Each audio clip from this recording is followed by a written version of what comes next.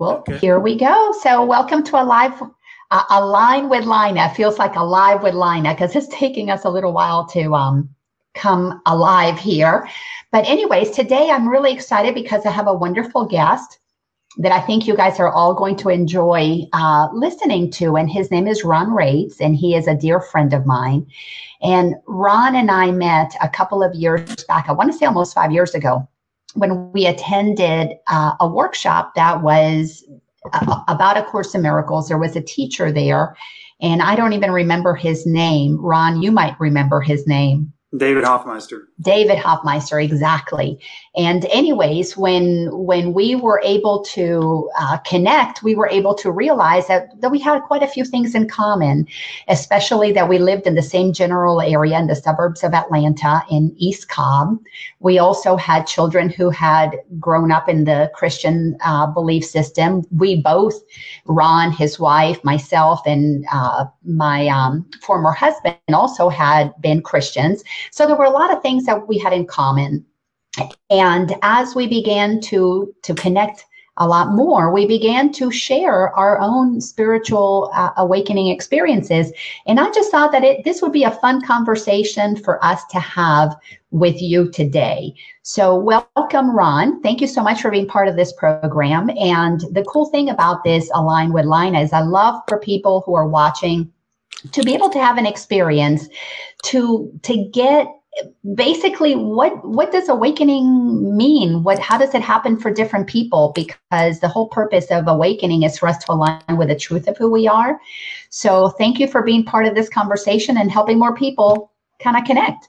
So Well, I guess I'm just going to hold this. We weren't expecting to do this on the phone. So my phone is down to about 13% juice. And this is the only place I can put it to charge at the same time. So oh, no worries.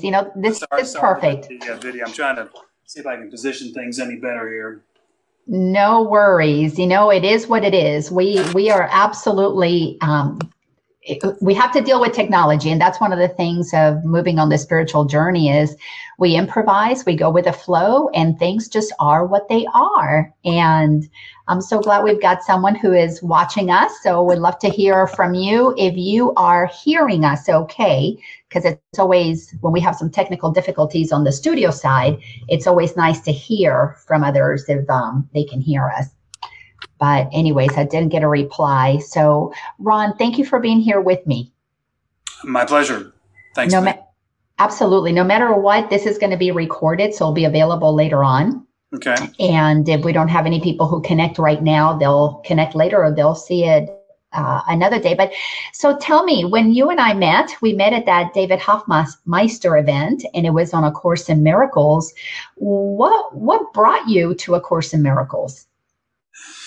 Well, that's an interesting question. So I'd always been part of traditional Christianity. I grew up as a Seventh-day Adventist and actually studied for a year in college to be a minister. I was actually an associate minister for one summer down in South Georgia, and just found there were some disconnects and didn't want to pursue that path any further. Always believed in God.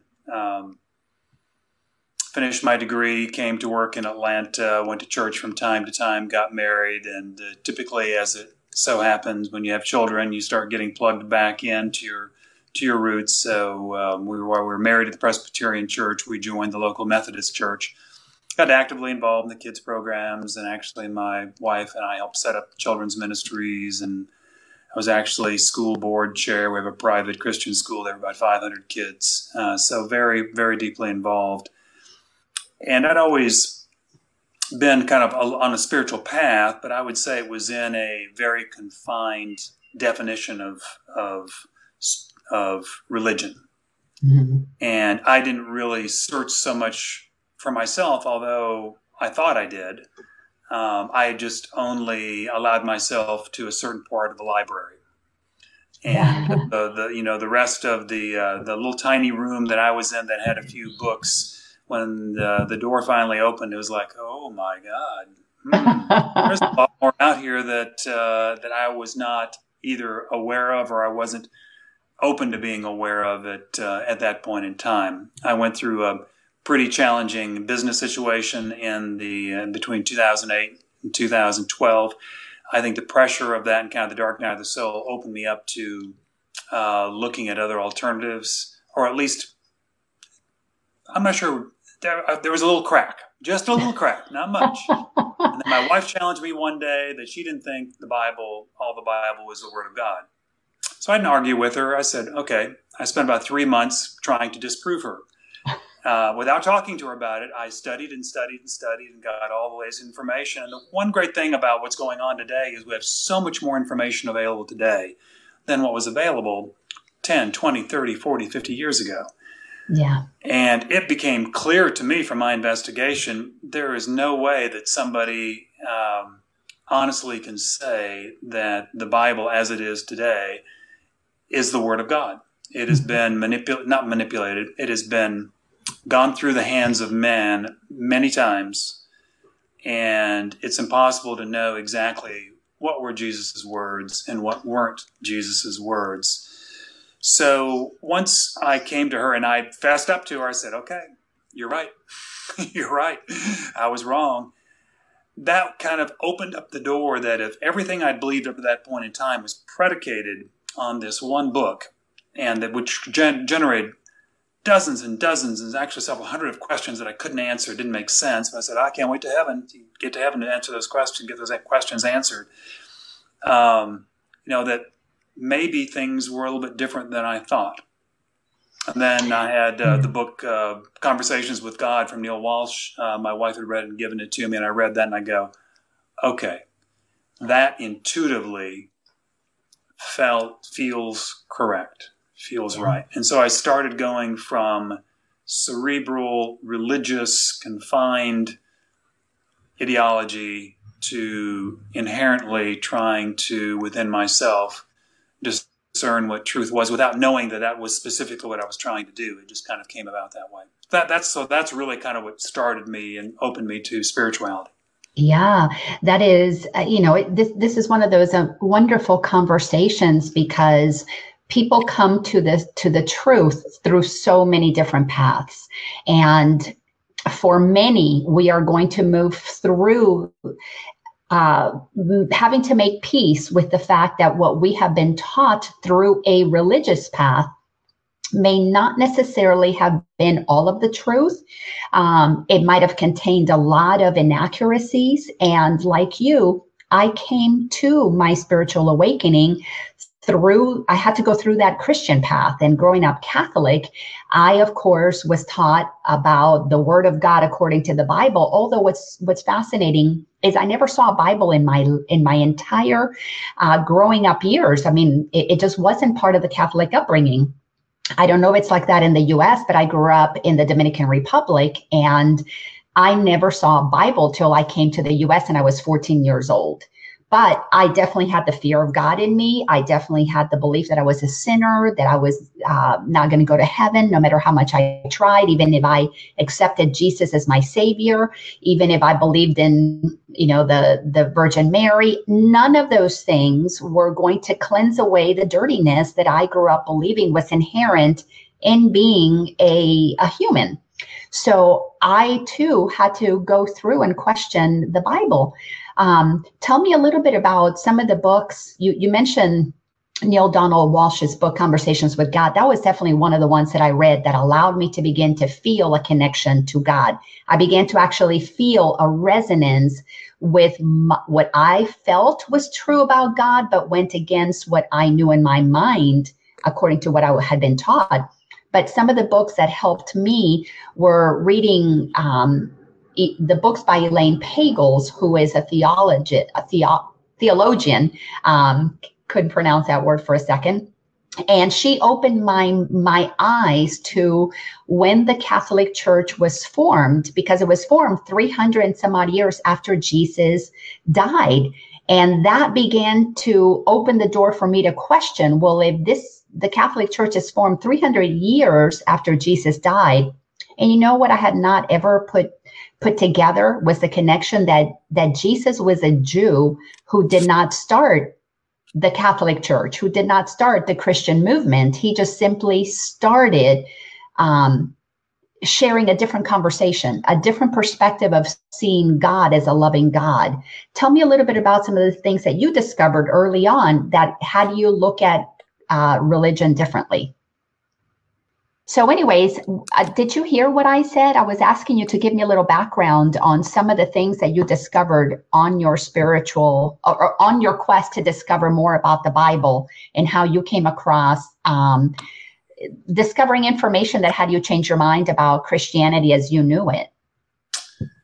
Well, I think the biggest thing that helped me, Lina, was adopting after I was so sure that the Bible was the Word of God. And when that proved not to be true, at least for me, and that's not, listen, I think that I do believe there's many things in there that are. Yes. And intuitively, I sense now what is truth and what isn't truth. So I'm not in any way discounting the value of the Bible, because I believe there's one truth and there's many paths to that truth. And let me thank you for saying that, because I too feel the same way that you do. The Bible has lots of beautiful things in it, so I would never say that as a whole that it's not true. But thank you for sharing your perspectives. Sure. And so I adopted a philosophy of, look, if I was so wrong about this, I could always be wrong about something else. So why don't I be open to anything that comes along? Doesn't mean I have to believe it. Doesn't mean I have to believe much of it. Yeah. It could sound so wacky as like, I don't know that I can really go there, but hey, I'm open. If someone can show, if I have an experience that shows me differently, then okay. So I didn't shut anything out, and I would say that was probably the most important thing that really was beneficial for me. And because of now being open, I'd hear about like my wife and a friend of hers went to a Hay House conference. I wasn't interested in going, but afterwards I got some kind of email about 105 discussion interview download for $99, some kind of world summit. So I downloaded that, started listening to it. And so I was introduced to the concept of what, I guess everything from near-death experiences, which I'd been a little familiar with, but not that much, with Nita Moorjani, and just many other things, whether it was reincarnation or other things. That was kind of like, okay, I never really always poo-pooed all that, but now based on some of this other evidence, really coming from the physical side of things, where people were healed when they were regressed back because they brought up fears that had come about at that point in time. It changed them physically here and now. It wasn't for me to say that wasn't possible or was possible, but throughout these interviews, every once in a while, one of the people being interviewed would say, well, A Course in Miracles says, and I was like, A Course in Miracles, never heard of that before. What is that? And enough people said that. I was like, well, I should go and check that out. So I did, and it's quite a voluminous thing. So there's a text, there's a workbook, there's a manual for teachers. It's about 1,400 pages. I started on it, and as with many other people, it's probably the most purchased book that sits on the bookshelf very quickly, if not right away, and never gets digested or read much. And so I was a little frustrated after the 30th day or so, and then I listened to one more interview, and I think it was Gabby Bernstein in New York, and she goes, hey, Course in Miracles has changed my life. She says, but I had a really hard time getting into it until I read this book called Disappearance of the Universe.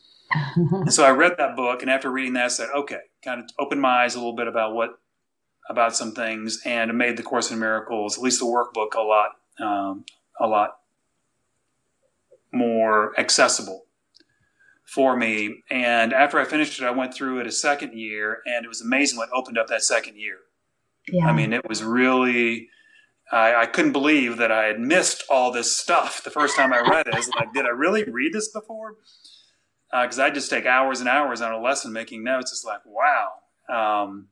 So that was very, very, that was helpful. And then from that, I got plugged into someone who is a Course in Miracles teacher and also trainer called Jennifer Hadley. Went to some of your different gatherings that you had on ACIM. And as with anything else, I believe that whether it's words or they're in the Bible, whether they're in A Course in Miracles, whether they're in the Bhagavad Gita, it doesn't really matter where they are. They're just pointers. That's all there is, pointers. So you have to go in the direction of the words. And many times those pointers and the directions you go will allow you to cross certain bridges. When you cross those bridges, there's no reason to go back across the bridge to the other side. And I felt that it's time for me to kind of put down A Course in Miracles and move on about a year ago. And that's been a great path for me, although a lot of the things that I come across and are more and deeply ingrained in me now show up quite frequently in A Course in Miracles too. Like, okay, there's again, same truth, just said in many different ways, in many different cultures, by many different potential sources. So that's been helpful. But other direct books, I take practical book-wise, I think probably Peace Pilgrim was the one example of someone who's really lived it, really fully lived it. And that book I found extremely motivating and helpful. Byron Katie's work, I think, is extremely helpful. A lot of what Eckhart Tolle says about mindfulness and just being present in the moment, because that's really all that we have. And everybody's at a different place. So follow your own intuition. Don't try to copy Lina or me or somebody else. Absolutely. But the resources that I found, Michael Singer, Untethered Soul, Journey Beyond Words, Brent Haskell, was amazing for me. And now I am that with Nisargadatta and some of the Ramana Maharshi teachings. So, again, whatever gravitates toward you, whatever moves your soul, whatever lights you up and makes you from the inside have realizations, have ahas, I think is what I would suggest people consider focusing on. Yeah, let's talk about those ahas, because, all of these books that you're speaking of, all of these teachers are sharing the experiences that they've had. That's why, as you said so beautifully, they're all pointers. Nobody can give us awareness. Nobody can give us enlightenment. Nobody can have us have an experience. But every single teacher of truth points to the exact same thing, which is you've got to come inside and have those own experiences yourself. So let's talk about some of those aha moments that you had, because I had ahas that had me realize that when I began to study about quantum physics, the aha that I'm made of just energy, that there is really nothing solid about me. That took me a while to digest and integrate. But once I had that realization, oh, yes, I am just energy, and so is everything else, that allowed me to begin to accept the truth of our oneness. So that's just one example of one aha for me. Share a few examples of ahas that you have had that were realizations that you felt that have shifted how you perceive things. Well, I've always been a little bit of a science nerd for whatever reason. And I think some of these teachings that I was coming across helped me put some of those things in perspective. Just as you mentioned on quantum physics, I've always understood that there was much more space. I mean, it's not even close how much more space there is between particles than there are particles. But yet we see a solid object, and when we run into it, we hit something that's solid. How is that? How is it that 99.9% of what's there scientifically is open space, but yet that's what we hit? So there's something wrong with our perception of what we would call reality in that. When we take a look at a flower that has a color, scientifically, that flower doesn't have that color. That flower has everything but that color. It reflects back what it can't absorb, and it's actually the antithesis of what the actual color would be of the flower, but yet we say that has that color. I mean, I can go on and on and on and on. So we kind of have this constructed world. My aha was, wow, maybe we have this kind of dystopian constructed world that has its own kind of rules of engagement and language and everything that are all predicated on pretty much a false scientific premise anyway. And maybe there's something a lot deeper than that. Maybe some of this is somewhat of a mirage that keeps us from really seeing through what's really there. So absolutely. The other thing that really helped me is understanding I'm not my mind, I'm not my brain, I'm not my thoughts. Yeah. I can't mess up. It's impossible to mess up. There is no such thing as sin. There's misunderstandings. There are missteps. And yes, if you have desires and you have fears, you are going to be in the world of karma that has cause and effect. And yes, you're going to have things that are very, very uncomfortable that happen to you, that people here in the world would call bad things happen to you. There's no such thing as a bad thing happening to you, because in the world of karma, those things that cause you distress and suffering are needed, because it's that suffering that gets to the certain point that drags you to the door of there's got to be something better than this. Mm-hmm. Yeah. Let's talk about that. Let's kind of zero in on that, because that is an important part of this journey that every single teacher of truth points to.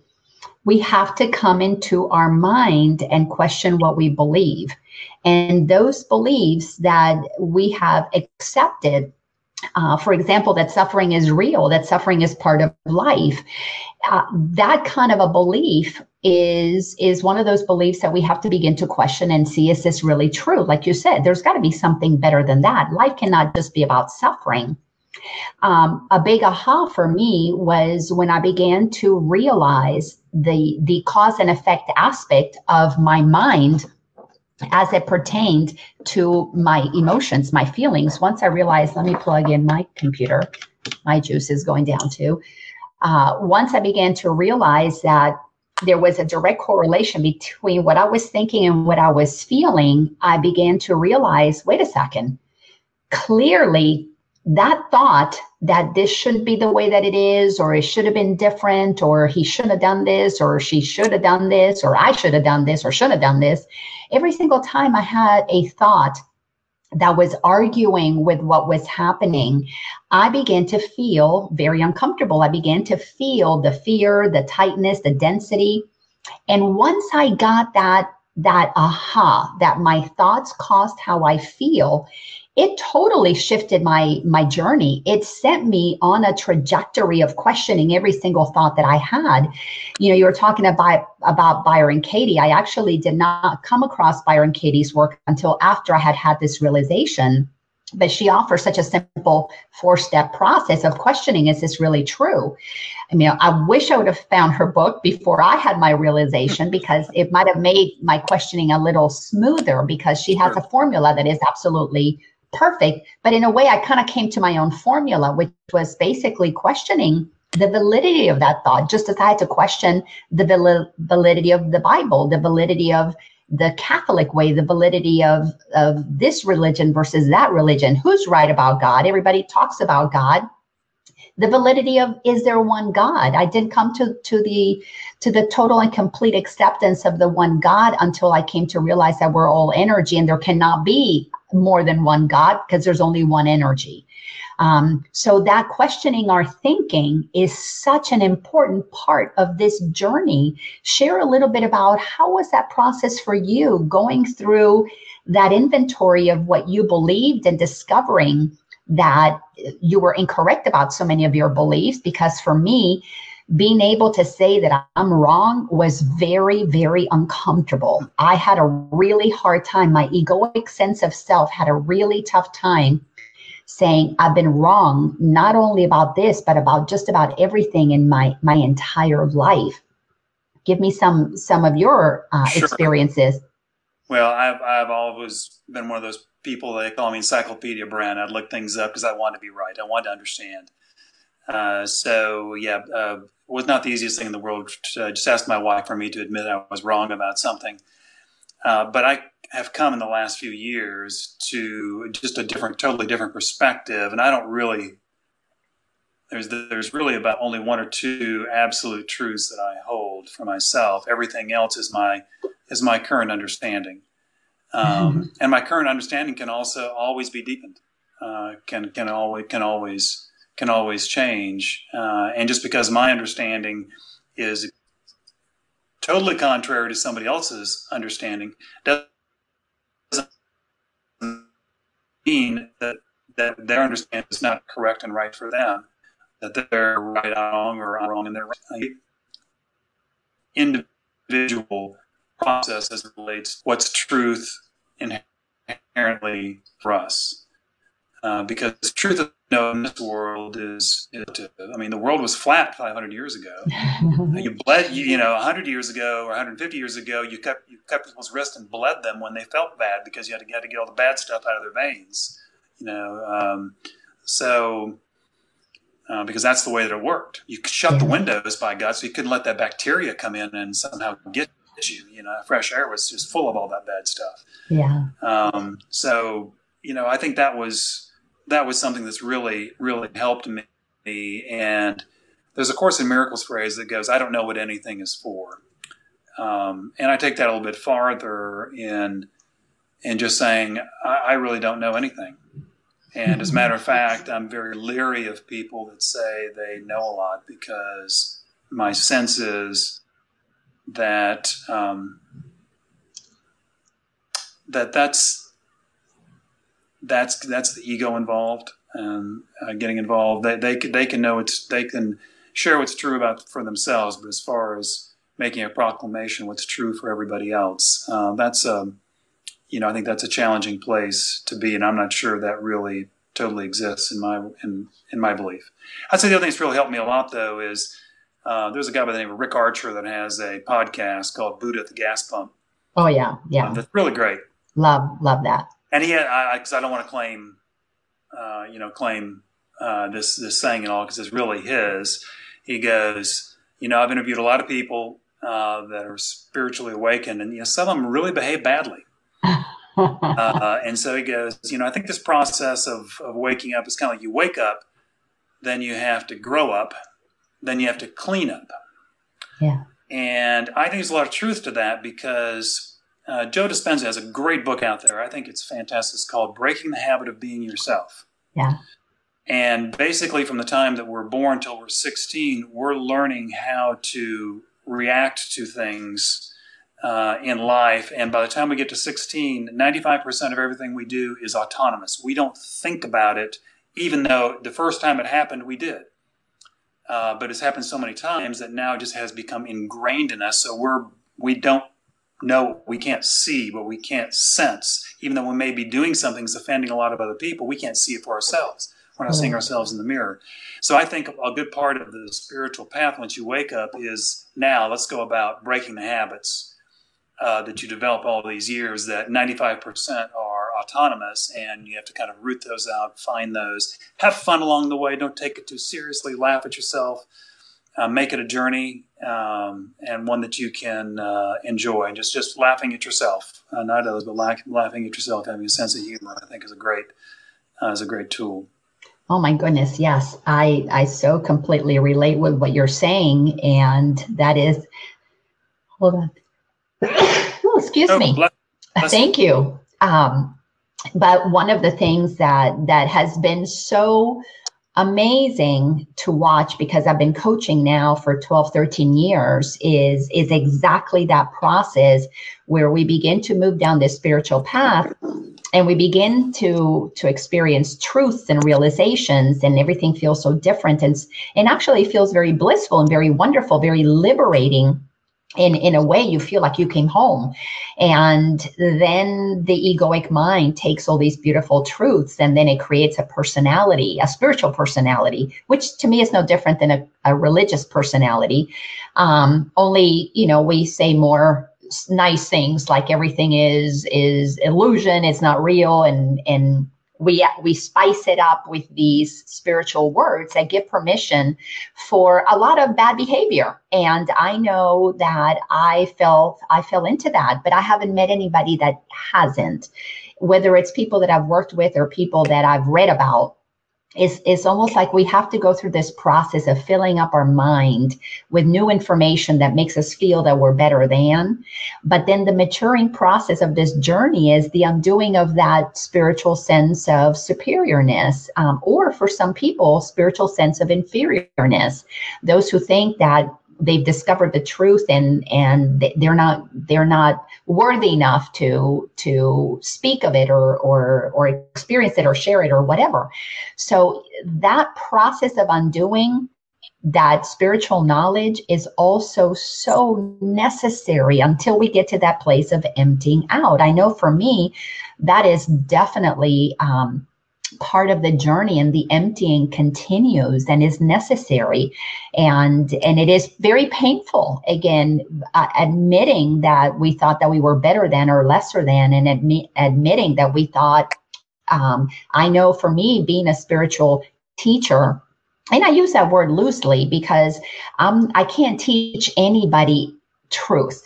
Like everything, like the Course in Miracles says, all I can do is help people look at the blocks to it. I help them question their thoughts. This is the best that I can do, and keep reminding them that there is a place that they can come to if they keep going through the questioning process. Because really, the truth, the emptying process is a process of removal. It's excavating and removing what does not belong. But share a little bit about, what does your life look like now? What has changed in terms of how you experience life with the awarenesses that you have gleaned, with the work that you have done, and the processing and the undoing, the emptying that has taken place? Paint a picture of life before and after these realizations, this process of excavation. Well, outside of the business challenge that I had between 2008 and 2012, I was one of the, and my wife and my family, the Lucky Sperm Club. I mean, right family, upper middle class, never wanted for anything, good education, plenty of money, know how to manifest goals, no problem manifesting. Well, I can set goals and achieve those goals. But those don't give you peace.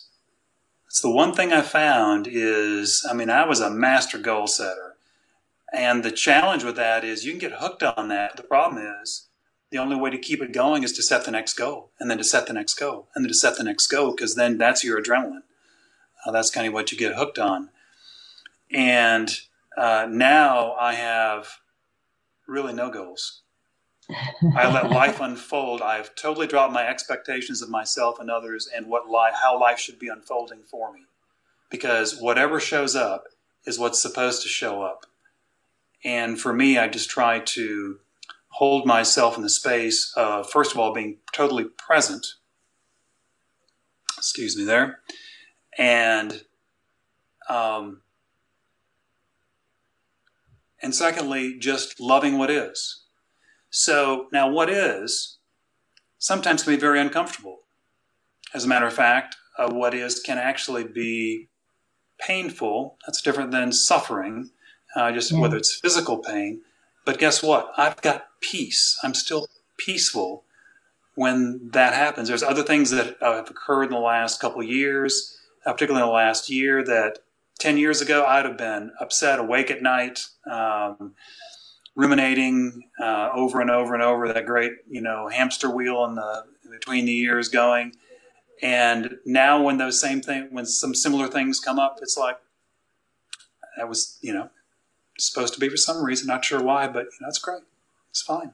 I'm open to whatever it is, and just rolling up my hands and dealing with what's there with patience. So it's a totally different, I'd have to say it's dropping desires. And before, it really mattered to me who I was around. I was, played with certain guys at the country club with golf and wanted to go out and socialize with them and be invited on their golf trips. I could care less now. Matter of fact, more often than not, I would turn them down because really that's just not my priority. I've gravitated toward things that give me joy.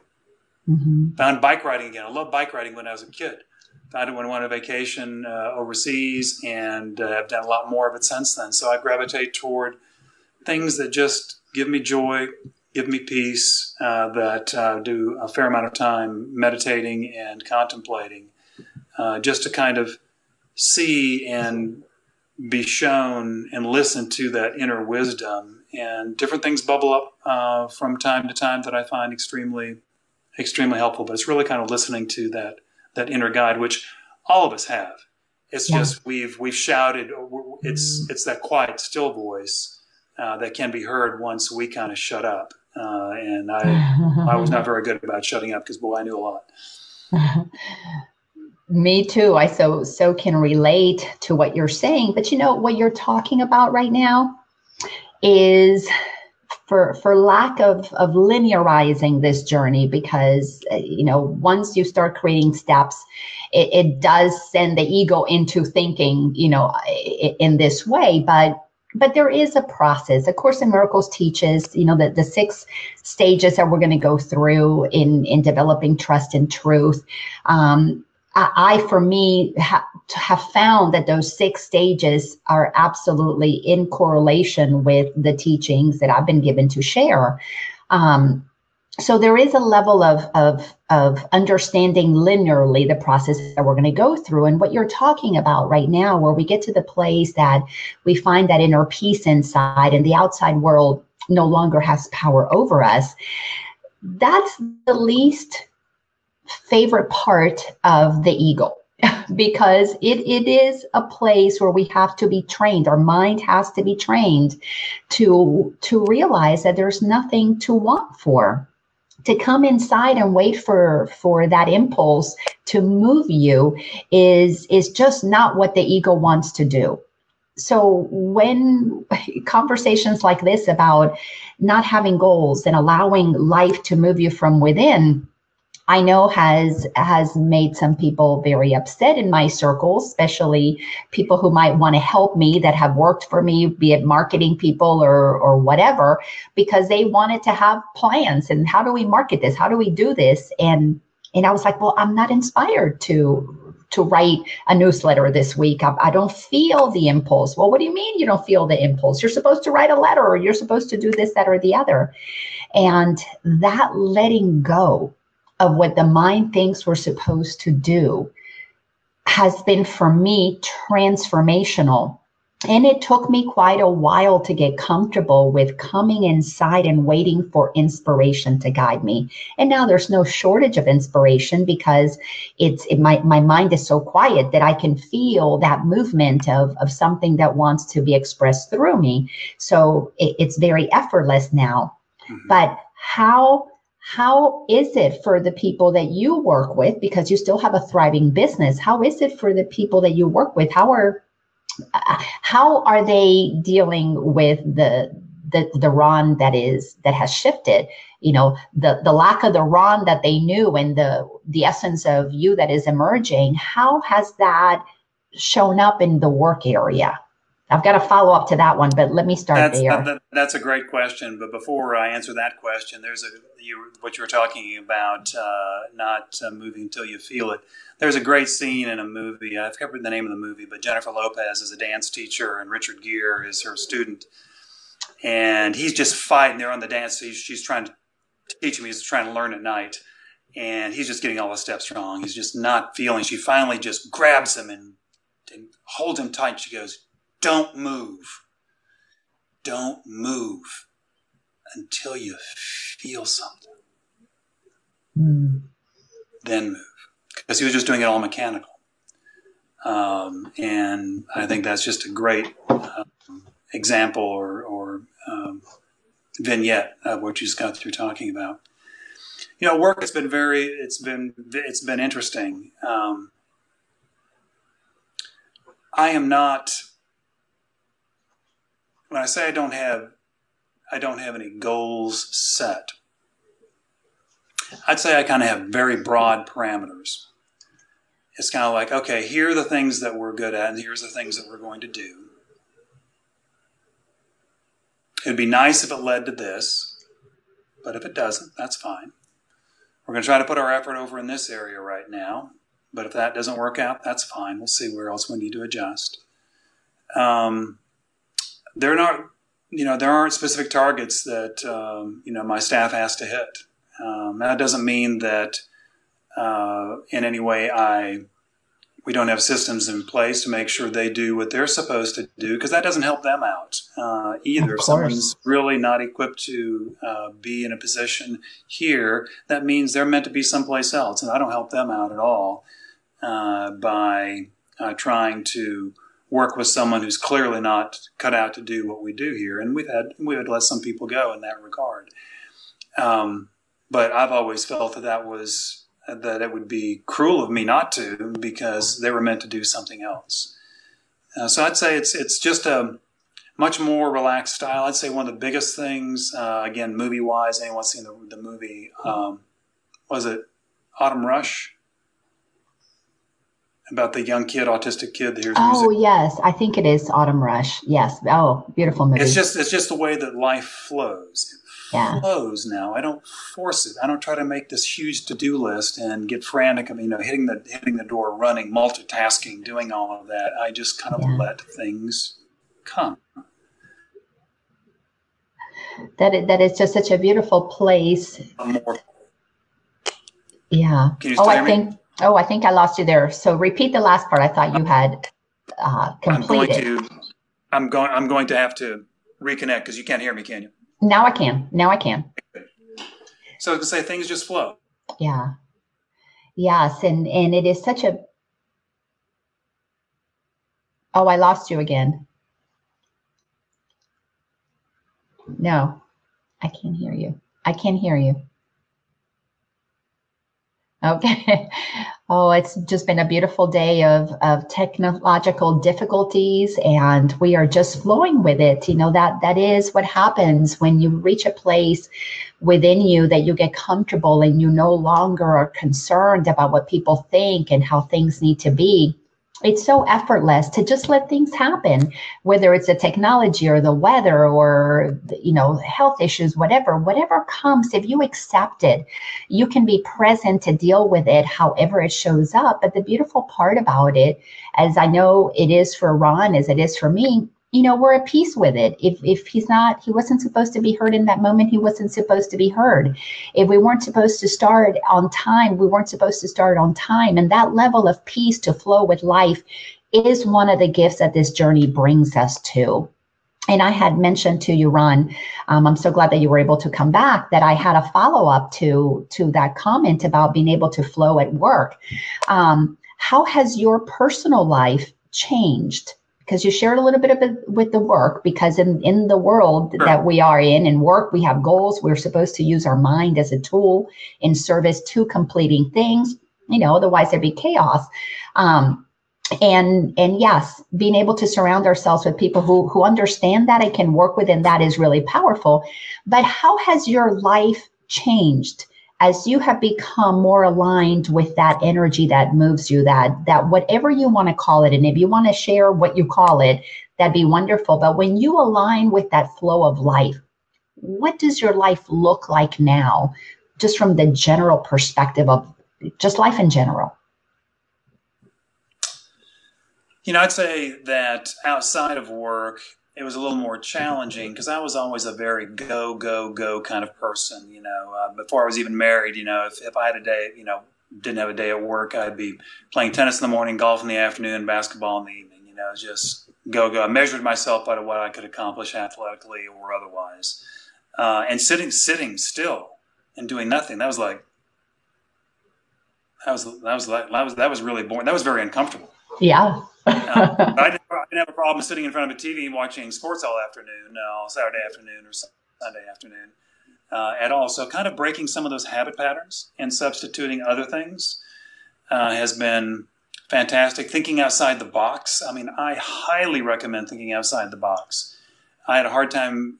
I felt like I needed to get up real early in the morning to be able to do what I needed to do first before everybody else got up. Because I knew that just worked best for me. I had a hard time doing it until I just said, look, I make an appointment with myself at Starbucks at 5:30 every morning. I would go. Now, why couldn't I do that at my house? Why? Don't ask me. But it worked, and then after 6 or 7 months of Starbucks, I could easily transition it, to the house. So just funny little things like that, just trying to reform habits. So, now on the weekends, I'd say it's just, again, just going with the flow, what needs to be done. done around the house. When I have quiet time, it's a great time to go for a long walk, go for a long bike ride, read, contemplate, meditate, go to the movies with family, go to dinner. It doesn't preclude and change family activities. Maybe I'm not watching as much TV with them as I used to, but well, the technological difficulties continue. This is just so absolutely amazing. So going with the flow, this is exactly what we were talking about. I'm sending him a text that we totally lost him. But anyways, it's amazing once we begin to empty our minds of what we have to do, how it's supposed to be done, emptying our minds of caring what other people think or needing to be seen in a certain way. It's just part of the freedom that comes that allows us to just flow with whatever is happening. So now you're back. So we're flowing with having you back. I don't know what's going on, but that's all right. In and out. Retrograde, so in and out. It reminds me of my my state of awakening. It was in and out, in and out, in and out until I made peace with that. It just, I'm align and I get out. I align and I get out. But tell me, what do you call? Do you have a name? I know names limit things, but how do you refer to this God that you grew up with in Christianity? Now that you have discovered that there is more than you had been aware of, do you have a way that you name the essence that you now feel is what moves you? That's a great question. I would say I don't have one name. I have multiple names that basically describe the same reality. I call it absolute, source, God, the I am. I've for myself, my truth is that God is the space in the room that allows everything to happen. And He'll allow everything to happen. Now, sometimes the things that we choose to happen have consequences. He didn't do anything about that. He just gave you space to do whatever He wanted to. He's always going to, want to call it, love and affirm, although I don't think God has those types of characteristics. He just is. He allows the sun to shine on the Bible says, as the wicked and those who are not. He's not discerning in that way. He's just always there as a loving allowance. Scientifically, people would call it the grid. You can call it many different types of things. But for me, I would call it almost like an affectionate benevolence, an affectionate beingness is how I personally feel it. And I think God is more of a feeling than a mental concept for me. Yeah, that's so beautiful. And for you, you kept referring it to He. So it's still that masculine energy? It's just he, she, it, source, neutral. I don't, just out of habit. That's just one of those habits. Yeah. So I don't think of it in a gender perspective in any way at all. Yeah. If I ever give it a gender, it's always a mixed gender. It is a mother-father energy. So it is something fascinating to feel enveloped by that kind of parental love. But yes, it is genderless for me because it includes the energy of masculine and feminine, which are not genders, are just energies that have a purpose, that balance everything out. So the last thing I wanted to do, and thank you so much for being here with me in this really awesome conversation, was go ahead and leave folks with any kind of parting wisdom that you have gleaned on this journey that might help people align with whatever that source, God, universe, absolute reality is for them, that we can just keep as a nugget, as a gift from you.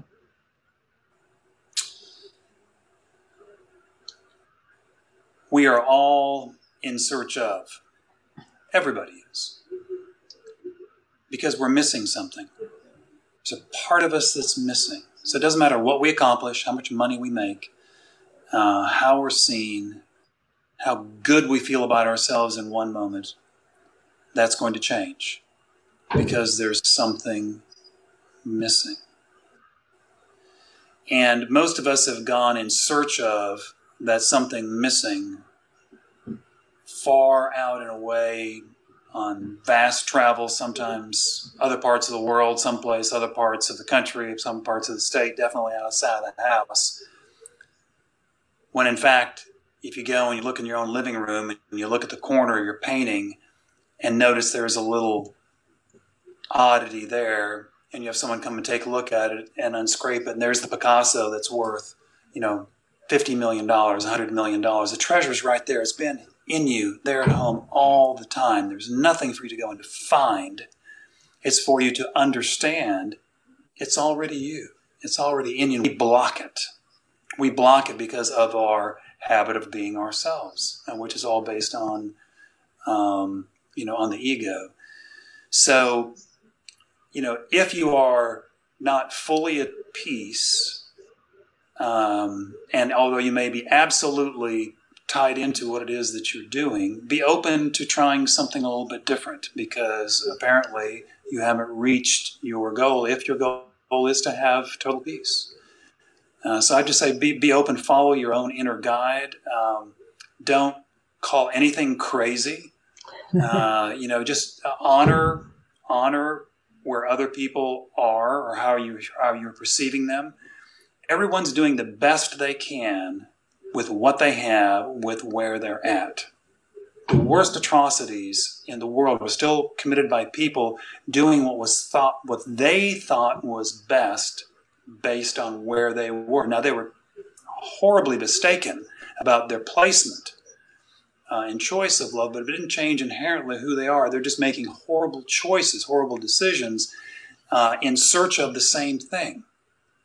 So as people go into themselves and are quiet and listen, and when you're breathing, take a few times per day when you breathe, and it's the space between the top of your breath and the bottom of the breath. Just be still. See if you can actually make your mind be still. Can you? Because the mind is the ego. The mind is the ego. That is our challenge. And actually being out of our mind is where we really want to be. Because the mind is not who I am, and I can ignore my mind. There are so many things I could share depending on where someone is at right now, because I've been on different places of the journey, and I've got many other places to go in my journey. But if there was anything I would leave from you, is that you have the ability to have peace. There's a lot of things that we think that are real out there that I've discovered really aren't real. And it wasn't until I was willing to be open to that possibility that I was able to discover this to be true. And not only just from I got this feeling it wasn't true. I can show you from scientific facts now that others have shown that a number of things that we believe to be true just really aren't true. So it's not just this woo-woo type of thing. There's a lot of substance and everything to it. But innately, it's where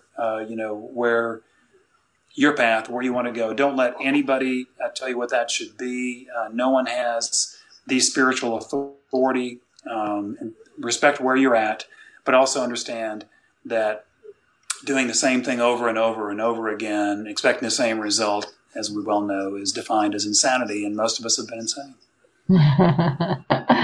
Yes, that's a beautiful thing in this amazing journey, is finding out how crazy I was, how insane I was, how complicated everything had become. I'm so glad that you joined us today. So thank you for taking the time to be with me. I'm just going to mention real quickly that next week for the Align with Lina interview, I have Rainey Suggs, who is an amazing woman. She's a single mom who has gone through an incredible transformation and was so determined to go into the depths of her pain to find the ability to forgive some things that the world would call unforgivable that had been done to her. And she found her courage. She found the willingness to go inside and forgive and heal. And now she is just a powerhouse helping other people become inspired to enter into that journey. Then the week after that, I have Jen Moff, who I've not met. And she was introduced to me by another friend who thought that she'd be a wonderful person for me to interview. She's gone through her own spiritual shift, and the way she likes to help people is through as being a life coach that helps people in the corporate arena connect to wellness, connect to that part inside of them through the corporate place, which is wonderful because those of us who begin this journey of aligning with the truth of who we are, we're going to end up serving wherever life wants us to serve. And Jen serves through the corporate arena. And I am going to be using my Course in Miracles class starting in April as a conversation, bringing back the book that Ron and I were talking about earlier, The Disappearance of the Universe. And this book is about the Course in Miracles. Now, it is absolutely very woo-woo, very out there. And it does talk about the disappearance of what we had previously perceived to be real. So I will be posting more information on that, the date that we will start in April. I am thinking we will probably start at April the 9th because I do the Course in Miracles at Unity on Tuesday nights. So I hope some of you that enjoy Course in Miracles, that enjoy these conversations, make it curious and come and want to hear more about the disappearance of the universe. So thank you, Ron, and thank you to all of you who made comments and participated and have been hanging in there with us. Thank you so much for being a part of this journey. And just remember, life is meant to be fun and easy once we come to the truth. And it is a journey. So take your time enjoying the journey because the final destination, there isn't one, unless you call peace the final destination. But then when you come into that place of peace, then it's just about enjoying what is, which is infinite. It will not end. Thanks a bunch. And thank you so much, Ron. I appreciate you being here with me. My pleasure. All right. Goodbye, everybody. Y'all have a magnificent day. Bye-bye. Take care.